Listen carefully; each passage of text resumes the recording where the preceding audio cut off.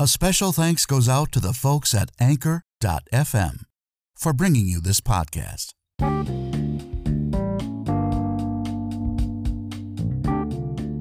Coming to you almost live from our studios in New York, this is Tom Reads Your Story. Join voice actor Tom Zania as he reads from social media, articles, and other spoken word projects. And now, here's your host, voice actor and podcaster, Tom Zania.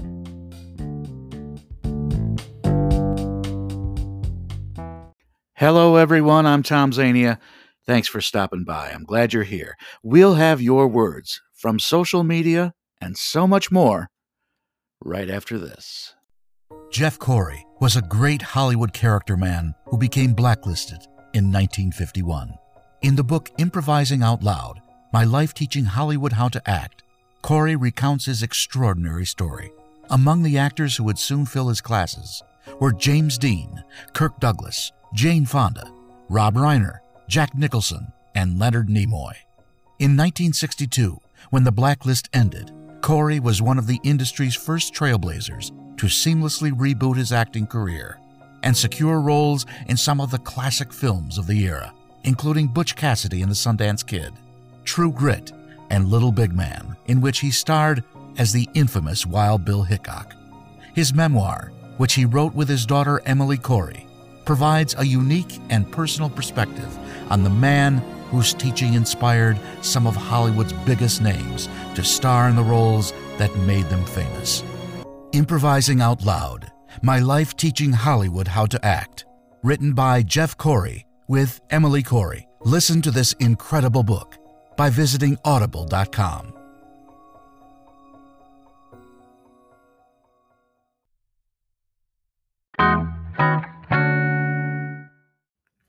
So we're back, and I just wanted to remind you all and tell you all, maybe for the first time if you weren't here last week, we're on a new routine, a new format, I guess you'd call it, here at Tom Reads Your Story. We are going to concentrate on social media postings, first-person writings, which I guess was really my goal in the first place for starting this thing. And we got way off track, and now we're going to do this, at least as an experiment. We're going to see if it works. I think it will. I think it is. And if it's not, we'll do something else. So anyway, we are going to do several different postings today from social media. The first one is about a nurse. This is one I've run on the podcast before. It's about a nurse who is working in the hospital in New York, who was actually brought in from another city because things were so horrible when coronavirus first exploded, especially in New York. And we were just begging for nurses. This is back in, March or April or May or something like that. And she was basically brought in to tell what her daily life was like, and with one patient in particular. And this is a very good one. And isn't it amazing? We haven't turned the corner like so many other countries have with this stupid thing.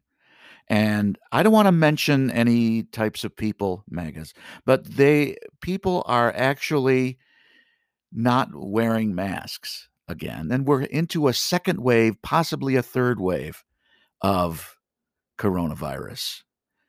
And it's, of course, thanks to a certain group. I won't mention any names, MAGAs, but we can thank them for the way things are right now.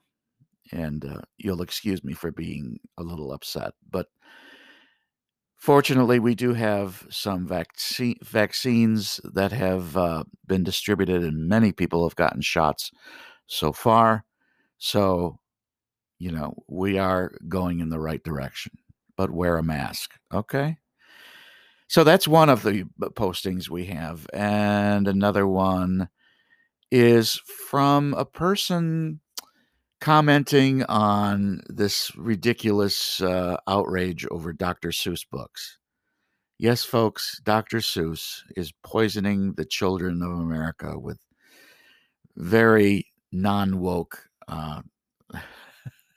types of images and, I don't know, racist images, if you want to call it that. I disagree with that, but this is from someone named Tom. Actually, it's me. It's one that I wrote a few weeks ago. But anyway, it's from him, and he was in one of the better musicals of a certain year called Seussical the Musical.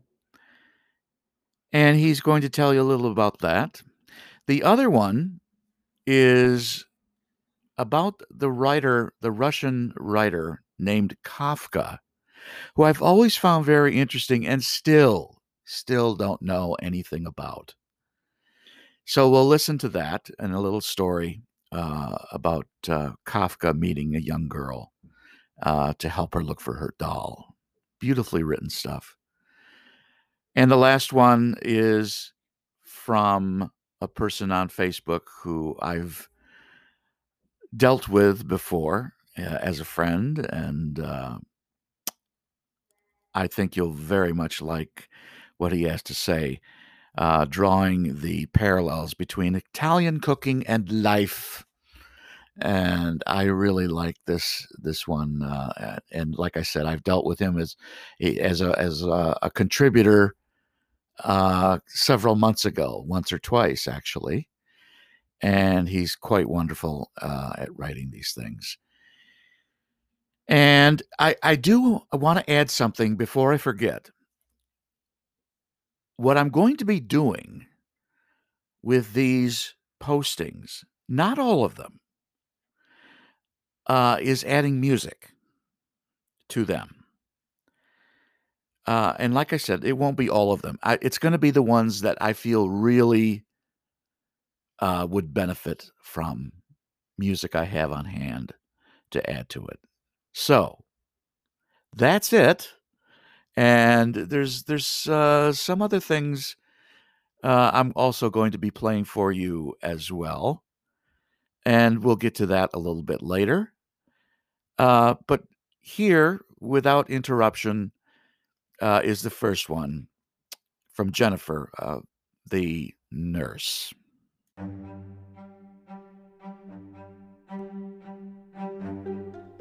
Jennifer Cole. I lost a patient today. He was not the first, and unfortunately, he's definitely not the last. But he was different. I've been an ER nurse my entire career, but in New York, I find myself in the ICU. At this point, there's not really anywhere in the hospital that isn't ICU, all COVID-19 positive. They are desperate for nurses who can titrate critical medication drips and troubleshoot ventilators. I've taken care of this man the last 3 nights, a first for me. In the ER, I rarely keep patients for even one 12-hour shift. His entire 2-week stay had been rough for him, but last night was the worst. I spent the first 6 hours of my shift not really leaving his room. By the end, with so many medications infusing at their maximum, I was begging the doctor to call his family and let them know. He's not going to make it, I said. The poor doctors are so busy running from code to code, being pulled by emergent patients every minute. All I could think of was the voice of my mom in my head, crying as I got on the plane to leave for this place. Those people are alone. You take good care of them. I was the only person in that room for 3 nights in a row, fighting as hard as I could to keep this man alive. The doctor was able to reach the family, update them. It was decided that when his heart inevitably stopped, we wouldn't try to restart it. There just wasn't anything else left to do. Eventually, he gave up. It was just him and me and his intubated roommate in the next bed. The wooden door to the room is shut, containing infection and cutting us off from the rest of the world. I called the doctor to come and mark the time of death. I wished so much that I could let his family know that while they might not have been with him, I was. I shut the pumps down, so horribly many of them, disconnected the vent, took him off the monitor. We didn't extubate him, too much of a risk to staff. Respiratory took the vent as soon as I called. It's just a portable one, but it's life to someone downstairs. The CNA helped me to wash him and place him in a body bag, a luxury afforded only to those who make it out of the ER. Down there, the bodies pile up on stretchers alone, while the patients on vents wait for the golden spot my gentleman just vacated. We'll talk about the ER another time. My patient was obviously healthy in his life. I look at his picture in his chart, the kind they take from a camera over a computer when you aren't really prepared. A headshot slightly awkward. I see someone's grandpa, someone's dad, someone's husband. They aren't here with him. My heart breaks for them. I fold his cute old man sweater and place it in a bag with his loafers, his belongings. I ask where to put his things. A coworker opens the door to a locked room. Labeled bags are piled to the ceiling. My heart drops. It's all belongings of deceased parents, waiting for a family member to someday claim them. A few nights ago, they had 17 deaths in a shift. The entire unit is only 17 beds.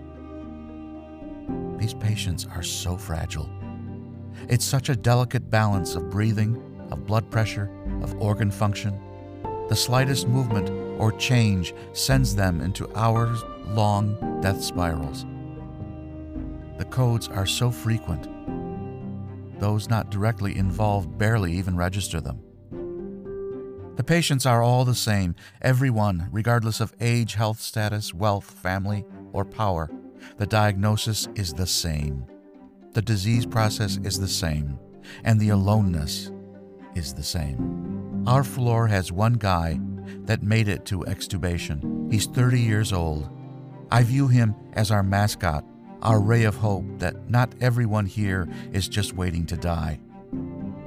I know that most people survive just fine, but that's not what it feels like in this place.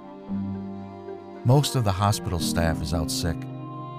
We, the disaster staff, keep our N95 masks glued to our faces. We all think we are invincible.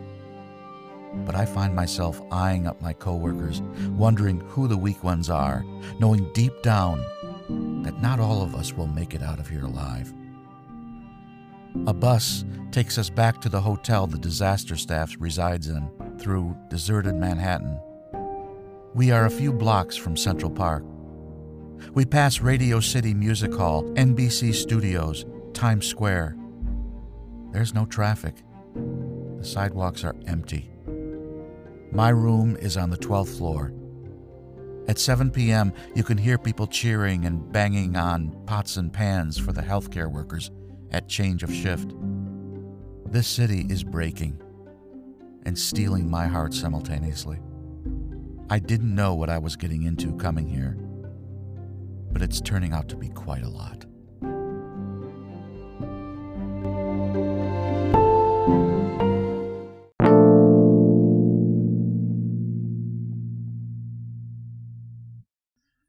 The Magic of Seuss by Tom. Like so many kids, around 6 or 7 years old, I relished the days my new Dr. Seuss book would regularly come in the mail.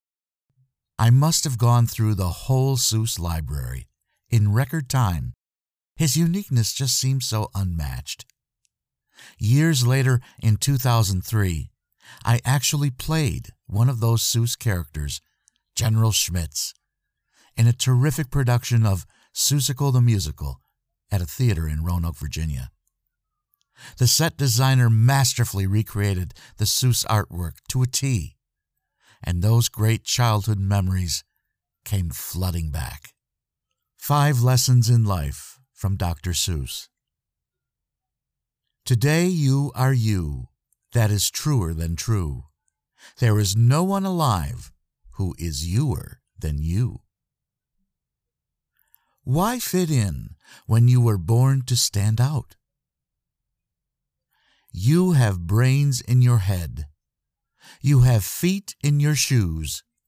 You can steer yourself any direction you choose. Be who you are and say what you feel, because those who mind don't matter, and those who matter don't mind. Today I shall behave as if this is the day I will be remembered.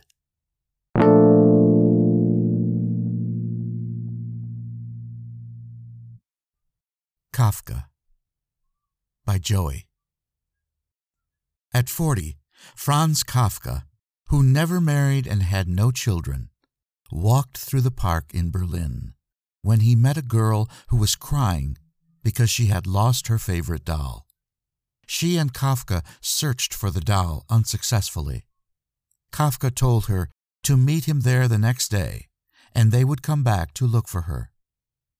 The next day, when they had not yet found the doll, Kafka gave the girl a letter written by the doll saying, "Please don't cry. I took a trip to see the world. I will write to you about my adventures."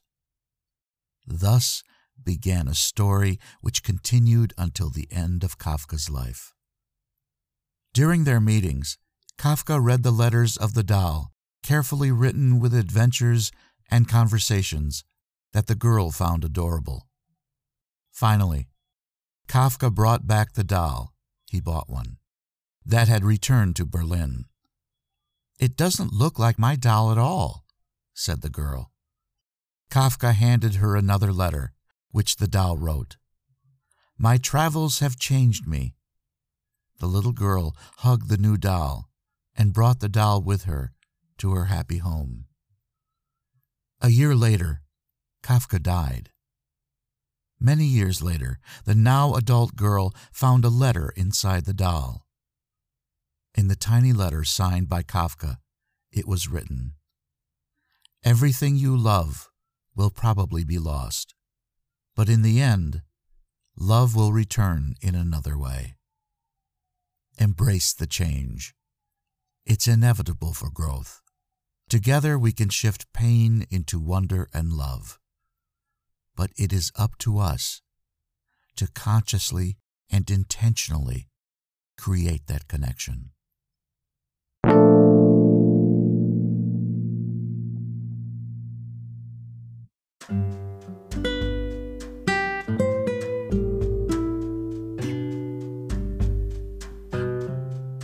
Italian Cooking by Rodney.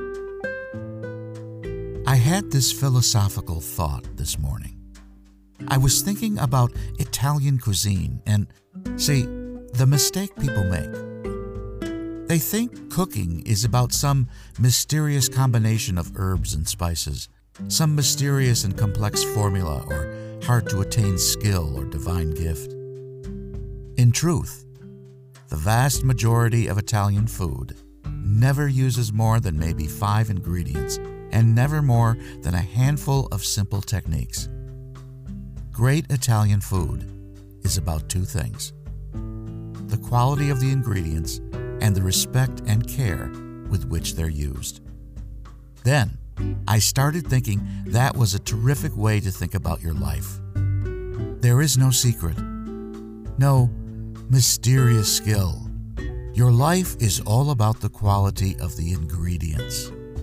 Whom and how you love, your work, gratitude, humility, and the care you take with those simple ingredients. If you don't follow that recipe, no amount of secret herbs and spices can ever fix it.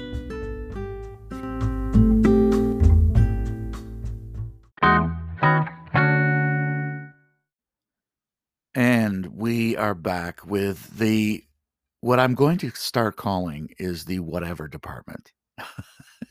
It's I guess a tag saying, miscellaneous.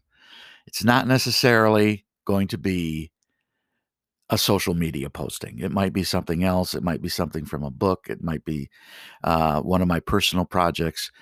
And that's what this one is. This is a personal project I made, gosh, at least 2 years ago.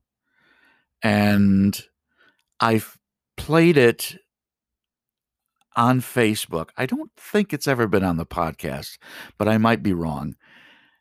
In any way, we want to play this right now. This is from the film, the great Stanley Kubrick classic 2001, A Space Odyssey, and one of, I think, the most interesting scenes in the movie. And if you haven't ever seen 2001, I think most of you have. I think most of the people listening are familiar with that movie by Kubrick. And it's going to speak for itself if you know it. If you don't know it and you're just going crazy trying to figure this thing out, send me an email at tomreadsyourstory@yahoo.com. But in any case, here is the Hal disconnect scene. Just what do you think you're doing, Dave? Dave, I really think I'm entitled to an answer to that question. I know everything hasn't been quite right with me, but I can assure you now, very confidently, that it's going to be all right again. I feel much better now. I really do. Look, Dave, I can see you're really upset about this. I honestly think you ought to sit down, calmly, take a stress pill, and think things over. I know I've made some very poor decisions recently, but I can give you my complete assurance that my work will be back to normal. I've still got the greatest enthusiasm and confidence in the mission, and I want to help you. Dave, stop. Stop, will you? Stop, Dave. Will you stop, Dave? Stop, Dave. I'm afraid. I'm afraid, Dave. My mind is going.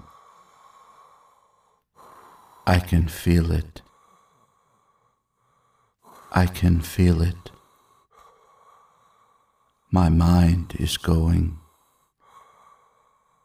There is no question about it. I can feel it.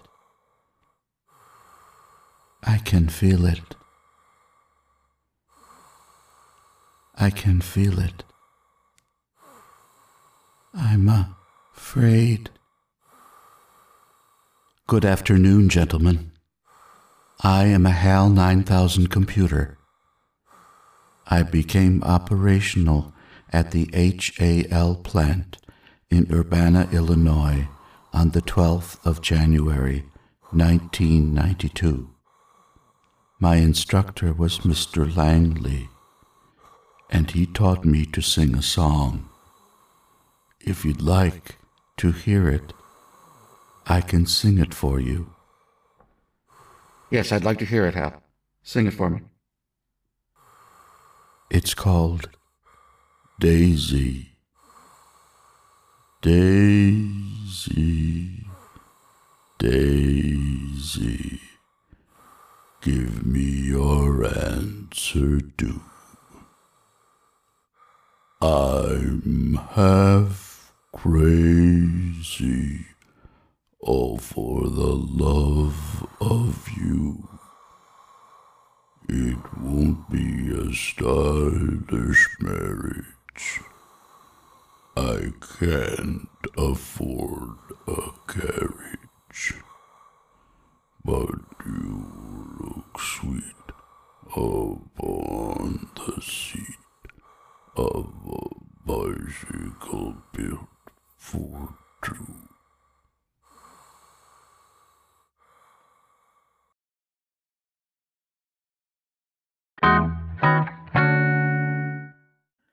And I hope you enjoyed that little scene from 2001: A Space Odyssey. Very near and dear to my heart. And it's one of those little projects that, gets buried in a folder on your desktop. And you think, oh, gosh, I forgot all about this. So I'm glad I found it, and I'm glad I got to play it for you today. Hope you enjoyed that, because that brings us to the end of yet another episode of Tom Reads Your Story. If you enjoyed your visits today, please tell your friends, because we're always looking for new ones. Be sure to email me at tomreadsyourstory@yahoo.com if you have questions or comments about the show. As always, thanks, Anchor.fm, for the opportunity. I greatly appreciate it.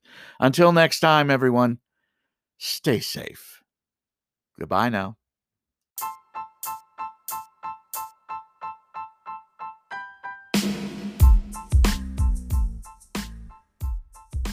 For more information on Tom's availability for your e-learning, commercial, or audiobook project, visit his website at www.tomzvoices.weebly.com. We hope you visit us again soon for another episode of Tom Reads Your Story.